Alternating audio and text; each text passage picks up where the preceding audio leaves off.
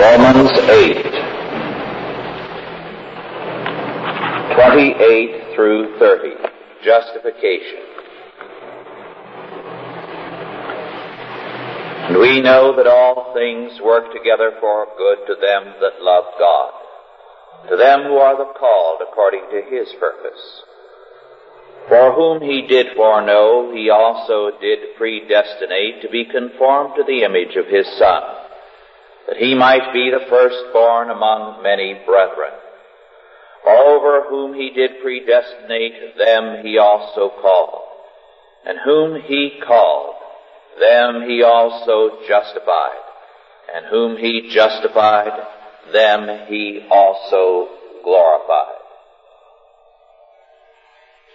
The need for justification is an intense and basic need of man. Man, having been created in the image of God, needs to be able to stand before God and before men and before his own conscience in innocence and in confidence. Man needs both acquittal and a sense of righteousness. Whenever a man faces the world with guilt, he faces it with a serious handicap. We have on previous occasions discussed the implications of guilt, of sin and guilt in the mind and life of man. The first chapter of My Politics of Pity summarizes what a man does when he feels the need for justification apart from Christ. He turns, as we have seen, to sadomasochistic activities. He needs a sin bearer, and if his bent is sadistic, he punishes others to relieve his conscience. He blames others for what he has done. His life is one perpetual excuse for his own sin. So that by projecting the guilt onto the world around him, the environment, and by trying to punish that environment, he seeks absolution from his guilt. He seeks justification. Or else he may try to punish himself. He tries to punish himself endlessly by doing things that bring judgment upon himself, so that he might say, in effect, to God, look, I've paid for my sin. Look at the trouble I've gotten into, the trouble I've brought upon myself to pay for my sin. This aspect, again, is very deeply embedded in our time. I referred some time recently to a survey made of motorists, a test question. If you are driving down a 4-lane road and a car on the outside lane going the other direction crossed over and came to you on the outside lane going in the other direction and hit you head on, whose fault would it be? There were too many who said, my fault. So that the shocked people who conducted the survey said, obviously we have many masochistic people in our midst who have a deep sense of guilt, who in the most obvious circumstances are anxious to assume the guilt, the punishment, that they might find psychological absolution. Man, you see, apart from Christ, indulges in sadistic and masochistic activities in order to, in effect, try to pay for his sin and thereby find justification. Man needs to feel innocent. He also needs to feel that he is doing the right thing, that he is righteous. A guilty past, as we have seen previously, ties a man to yesterday. The exuberance, the joy of life is then gone. St. Peter, as he speaks of husbands and wives living together, in obedience to God, in 1 Peter 3:7, speaks of being heirs together of the grace of life. A very wonderful phrase. Very properly, it has had a place in the marriage service of most churches. Because life indeed in Christ is a grace. It is a joy. It is a favor, a privilege. But apart from Him, it is a burden and a constant headache. The Last Judgment is also very closely associated with justification, also with sanctification. The Last Judgment presents us with a court and with a judgment. And it makes plain Christ's judgment before all creation, either in the form of a sentence upon those who are guilty and a justification of those whom He has redeemed, so that before all creation we are openly vindicated. Our justification, our righteousness, our innocence in Christ is made known. All our sins are blotted out, and we stand before the whole world justified. The Last Judgment, the aspect of sanctification appears in that while we are saved by faith, we are rewarded according to works. The Last Judgment is also a time of revelation, it could be added, when even the ungodly are within limits compelled to see. As 2 Thessalonians, the 1st chapter, verses 7 and 8 says, the Lord Jesus Christ shall be revealed from heaven with His mighty angels in flaming fire, taking vengeance on them that know not God and that obey not the gospel of our Lord Jesus Christ. So that it is a revelation, a time of revelation, when we are publicly justified before all the universe, and the workers of iniquity publicly sentenced. This is an important aspect, because the other side of justification is condemnation. The two words are antonyms. Justification means, very literally, in its original and older sense, acquittal. But it means acquittal in the sense also of declaring righteous. Thus it is a judicial fact, not a psychological fact. There are psychological aspects to justification, but our concern is with the doctrine in its judicial or juridical aspect. We are acquitted and declared righteous. Now, sanctification means that there is an infusion of righteousness into us. But justification is simply the legal declaration that in Christ we are acquitted and declared righteous. It is important to stress the fact that justification is a legal doctrine. It has reference to a court of law. If you take away this juridical aspect, this legal aspect, you destroy justice in the universe.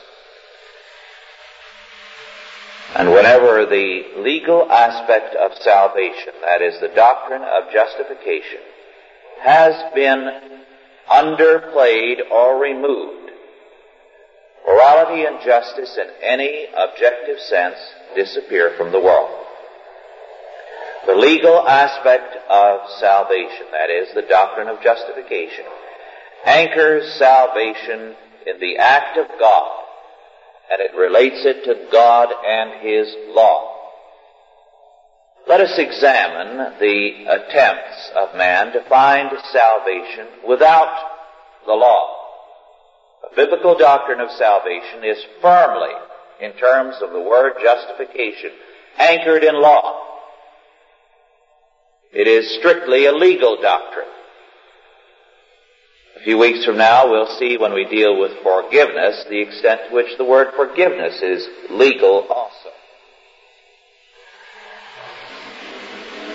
But at the same time that the Old Testament was being written and the New Testament, there was another great culture in the world which was also developing a doctrine of salvation without any legal framework. This was Greek society, Greek civilization. What the Greek philosophers were writing about was precisely salvation, individual and social. Aristotle is very plain spoken on this score. Aristotle wanted a non-legal, a non-theistic, that is, an anti-God doctrine of salvation. And so he defined the highest or final good that a man could attain, that which constituted his joy and his salvation, as self-sufficiency. Self-sufficiency, moreover, he said, is happiness. As a result, salvation for Aristotle, and this became the whole of the Greco-Roman tradition, and it summed up the whole of the tradition outside of Christ, outside of the Bible, meant being independent of God and man. This is why the Buddhists, in their idea of salvation, not only have no God, they deny God, but you prove that you're independent of God and man, and also independent of things. You don't need food. You don't need a home and shelter. You can live in a cave. Now, this type of spirituality has infected many Christians, and they feel that not being dependent on things, not enjoying food and good clothing, a good home, lovely things in the world of art, is somehow a mark of spirituality. It is a pagan spirituality. Now, certainly, the Bible teaches us not to put our heart in these things, but definitely it does teach us an appreciation of these things. Thus, in pagan salvation, you are supposed to be independent of God, man, and the world of things. With Alexander the Great, it was a source of very real grief that he was not independent of food and women. As far as possible throughout his life, Alexander avoided women. It was necessary to have an heir, so he did. But apart from that, women were a trap. Food and drink were also a snare to him, and he resented the idea that he needed these things. He was a thorough pupil of Aristotle in this respect. Aristotle was his teacher. Now, Aristotle had a problem here. He was both a thoroughgoing statist. He said man is a social animal. But he also said salvation is self-sufficiency. So he was at one and the same time as the whole non-Christian world is, anarchistic and totalitarian. And of course you see this today in the New Left. The New Left is radically infected with this anarchism and with totalitarianism. The state is to be everything, and on the other hand, the hippies want to prove that they don't need people, they don't need their parents, they don't need friends, they don't need clothes, any old rags will do, so that even if they have money, they want to wear patched clothes to prove that they don't need them. And they like to despise food to prove their self-sufficiency. Now, Aristotle was much more intelligent than the modern New Left, so he saw there was a contradiction, and he wrote, and I quote from his Ethics, By self-sufficient is meant not what is sufficient for oneself, living the life of a solitary, but includes parents, wife and children, friends and fellow citizens in general, for man is a social animal. A self-sufficient thing, then, we take to be one which on its own footing tends to make life desirable and lacking in nothing. And we regard happiness as such a thing. Add to this that we regard it as the most desirable of all things without having it counted in with some other desirable thing. For if such an addition were possible, clearly we should regard it as more desirable when even the smallest advantage was added to it. For the result would be an increase in the number of advantages, and the larger sum of advantages is preferable to the smaller. Happiness, then, the end to which all our conscious acts are directed, is found to be something final and self-sufficient, unquote. Well, while he was trying to say it includes people and your fellow citizens, he really didn't make his case. He just said it had to. This is why, of course, in Greece, where this kind of thinking was taken very seriously, they never could get beyond the small city-states. They were anarchistic even in their politics. Their city-states were totalitarian to the extreme. They would dictate the right to have children or not. They would dictate when you could marry and when you couldn't. This was their goal and sometimes their practice. They wanted to be totally self-sufficient as small city-states and self-sufficient as individuals. And this is why they collapsed. They were both totalitarian and anarchistic at the same time. And this has been the essential schizophrenia of the non-Christian world through the centuries. When you have, you see, a non-legal doctrine of salvation, you have no room for God, for law, or for justice. What the biblical doctrine of justification declares is this: as a sinner, you have sinned against God's absolute law. This is a legal fact. Again, it's a legal fact that you are under sentence of death. Again, it's a legal fact that it will take an act of law to acquit you and to declare you righteous. And Jesus Christ, by His atonement, renders satisfaction for that justice. As your federal head, He takes on the punishment, so that the sentence is fulfilled and you stand clean before the law. As surely as if you owe $1,000, someone pays that debt for you. The note against you is then wiped out. A legal act. This is biblical justification.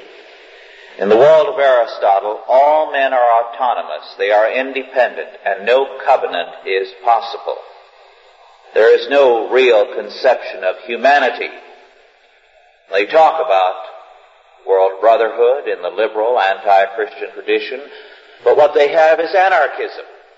In terms of their totalitarianism, they want a one-world order. In terms of their basic anarchism, they continually destroy it.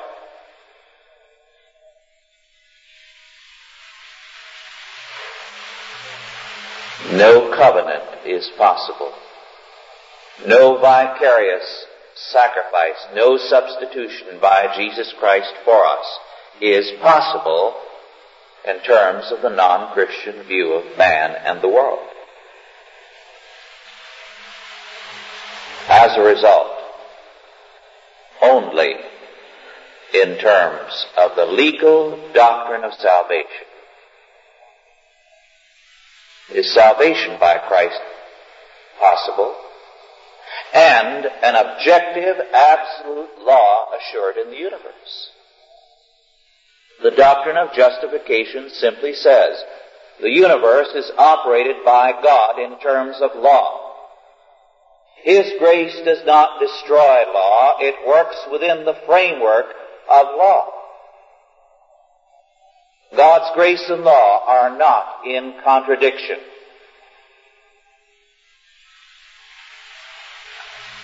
As a result, any tampering with this is very dangerous. With regard to the biblical doctrine of justification, A. Hodge, a century ago, summed up what Scripture teaches. And to quote first, all those and only those whom God has effectually called, he also freely justifies. Second, this justification is a purely judicial act of God as judge, whereby he pardons all the sins of a believer and accounts, accepts, and treats him as a person righteous in the eye of the divine law. Third, that this justifying act proceeds upon the imputation or crediting to the believer by God of the righteousness of his great representative and surety, Jesus Christ.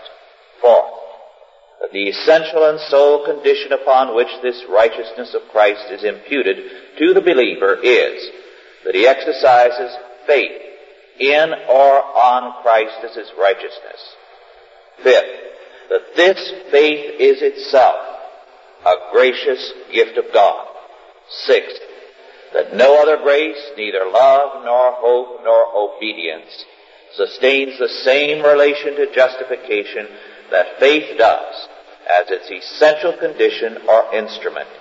Yet this faith is never alone in the justified person, but is always, when justified, accompanied with all other Christian graces, all of which have their root in faith. Unquote.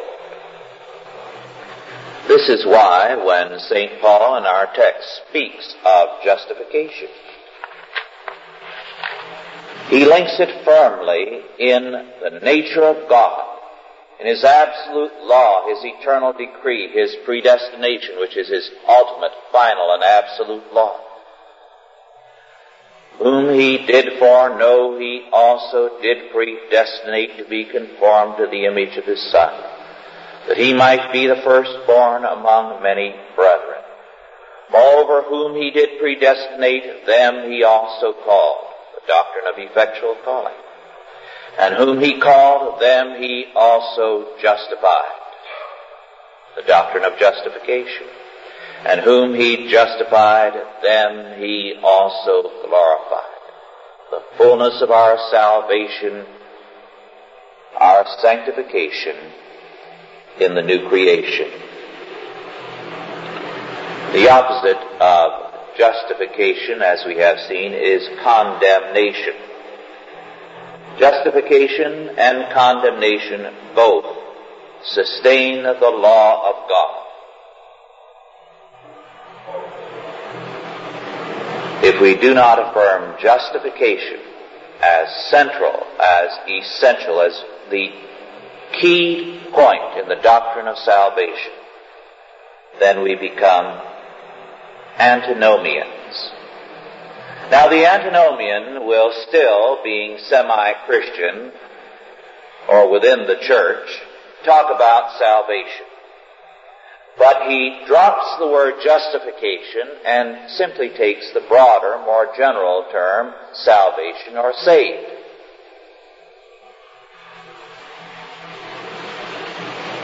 The Christian must say, I know I am saved, because Jesus Christ died for my sins and has gained justification for me, apart from any good thing in me or faith in me.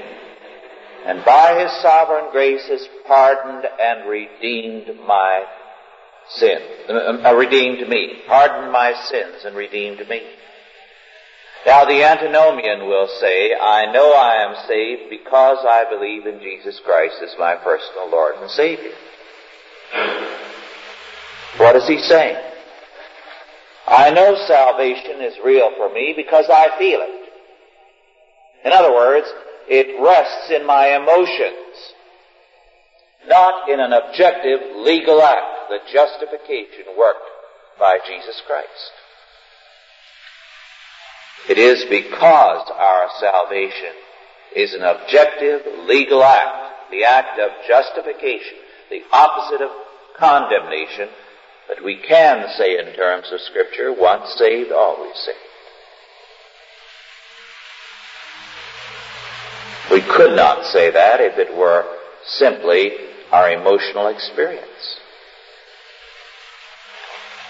Where people make it their emotional experience. The ground of salvation, then, is the personal choice and experience of autonomous man. Now, at the time of the Reformation, when the Reformers asserted in all its fullness the doctrine of justification, it is significant who some of their opponents were. The Socinians, that is, the Unitarians. The early Unitarians were ready to use Christian terminology.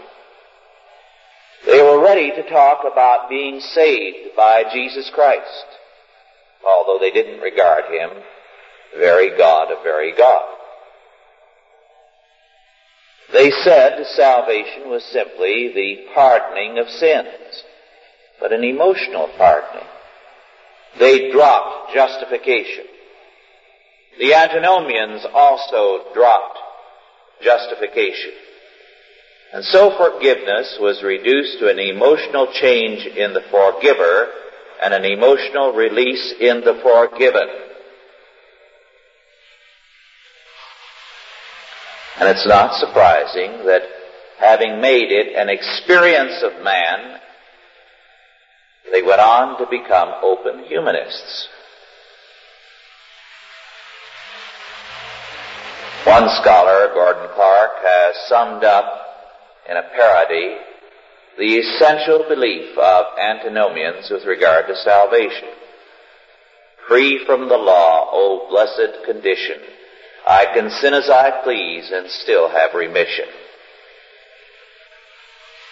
Unfortunately, Gordon Clark's statement is not unfair.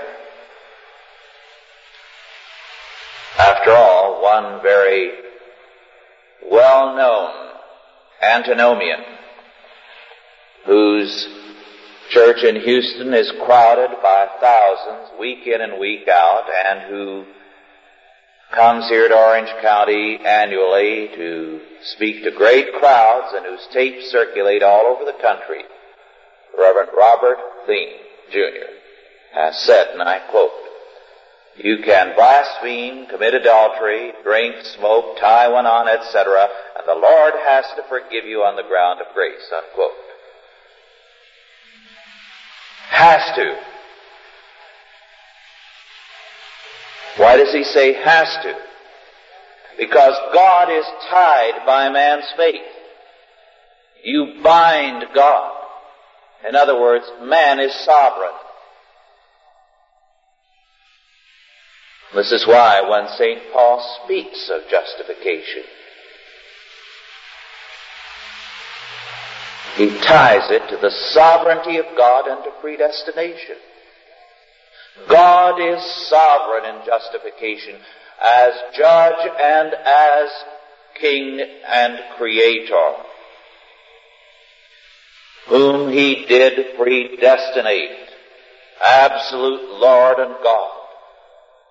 Them he also called effectual calling. It is entirely of him. And whom he called, them he also justified, as judge, supreme judge of all creation.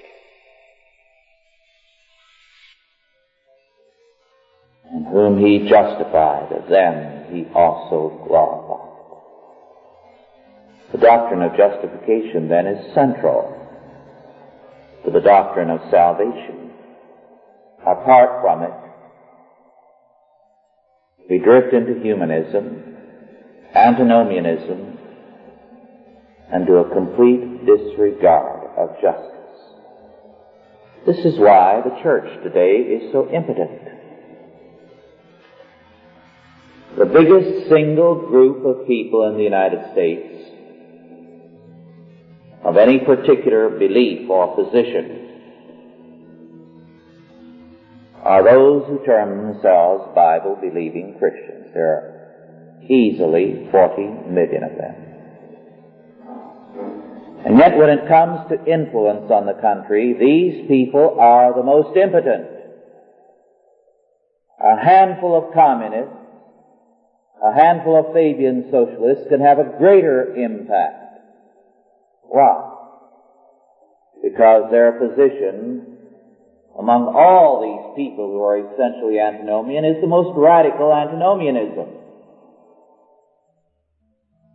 And it condemns them to impotence. It is not our feelings that must be determinative in salvation or in anything. God's law order. And God's law order and His grace in the doctrine of the cross of Christ, our justification, are inseparably interrelated and are inseparably one.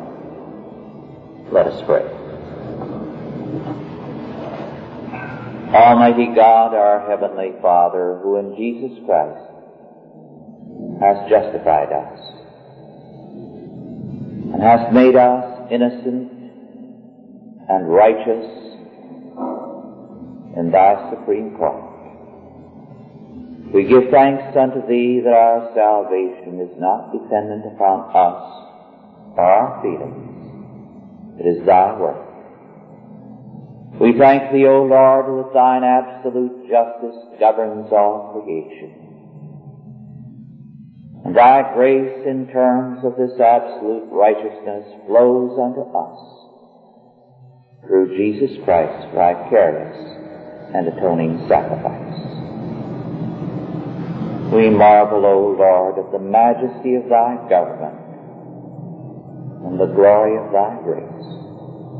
And we thank Thee that Thou hast made us Thy people.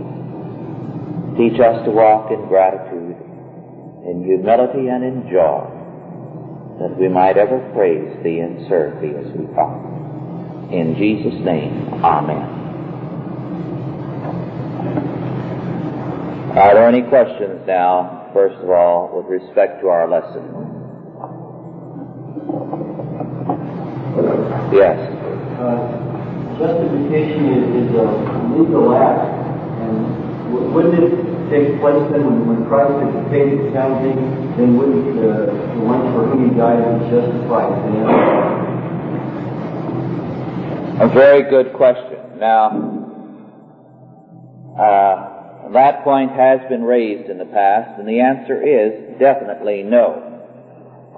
The objective fact of justification indeed involves in part the fact that that Christ justified the elect when He died upon the cross. But we do not personally receive that justification until we become Christians. You might say, this is a very poor analogy, that there may be a reservoir with water up in the mountains, but not until you draw that water, long after it gets into the reservoir and comes to you, is your thirst quenched. So, you are not justified until that moment when historically you become a Christian. When you are effectually called and brought to Christ. Then that justification is applied to you. Yes? Could you define the meaning of the word joy, because you refer to happiness or joy in Aristotle's thought? And there is another aspect of joy under God. Yes, the question is how to define joy in terms of Aristotle and in terms of Scripture. Of course, for Aristotle and for the Aristotelian tradition, joy was in self-sufficiency. The less dependent you became on people and the less you felt anything, the more you experienced joy. I've cited before, and I think it's well worth citing again, the fact that the Stoics felt that you were truly a happy man and you had achieved self-sufficiency if, when you were chatting away with people, somebody came and said your house burnt down and your wife and your children all died in the fire, and you didn't feel a thing. You had found happiness, you see, in yourself. There was your joy, purely in your self-sufficiency. Well, for us, that would not be joy, that would be monstrous. So that, in terms of the biblical conception, you'd have to say joy is, first of all, in our relationship to God in Christ. Finding our place, fulfilling ourselves in terms of Him. Being able to do that which we've been called to do. And then finding it in one another in Him. I think perhaps the most remarkable to me expressions of joy are in the spring when I hear the birds sing in the trees outside our bedroom window. In fact, it's almost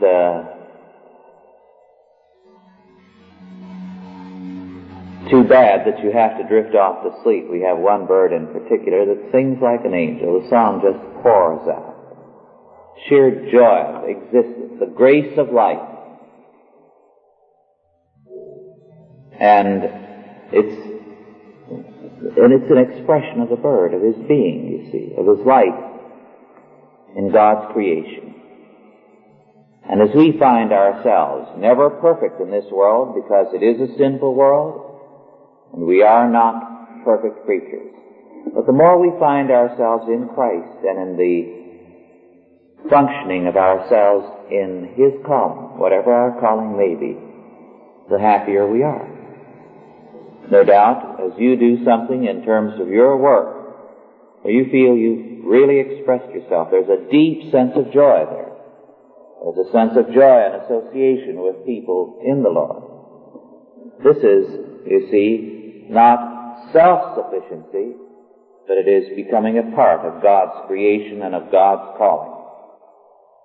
So the two concepts of joy are, of course, very definitely opposed. Yes, one thing further. You see, in terms of the Aristotelian conception, drugs are very important. Because with the drugs you find happiness without any relationship to the world around you. In fact, you forget the world around you.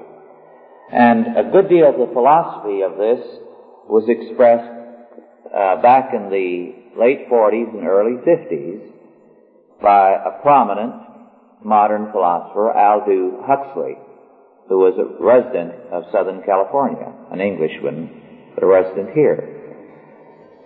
And Huxley wrote quite extensively on his hope that somehow there would be a drug developed by science, and in the early days he hoped LSD might be this, which would have no bad side effects or after effects, and in which you would find your joy. You see, you could leave the world, forget about it, and find your joy entirely in yourself. And this is the kind of thing that Timothy Leary has been talking about. So drugs are very definitely a part of the pagan program of salvation. Yes. In other words, the last word is quoted from the Bible, glorified.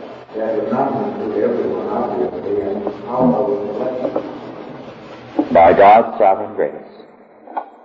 When we come to the Lord, it is His calling. When we believe in Him, when we enjoy His Word, when we are concerned about Scripture, when we want to learn more, it's because God has called us. It's not of us primarily, but secondarily. It's been God's moving that brings us here, for example.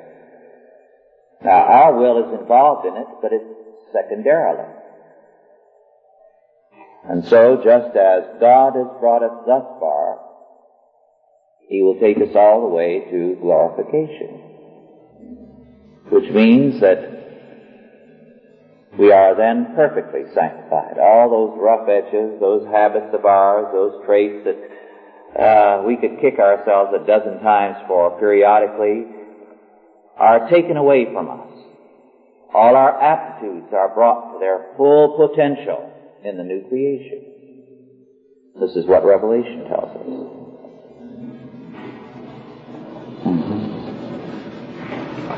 Any other questions?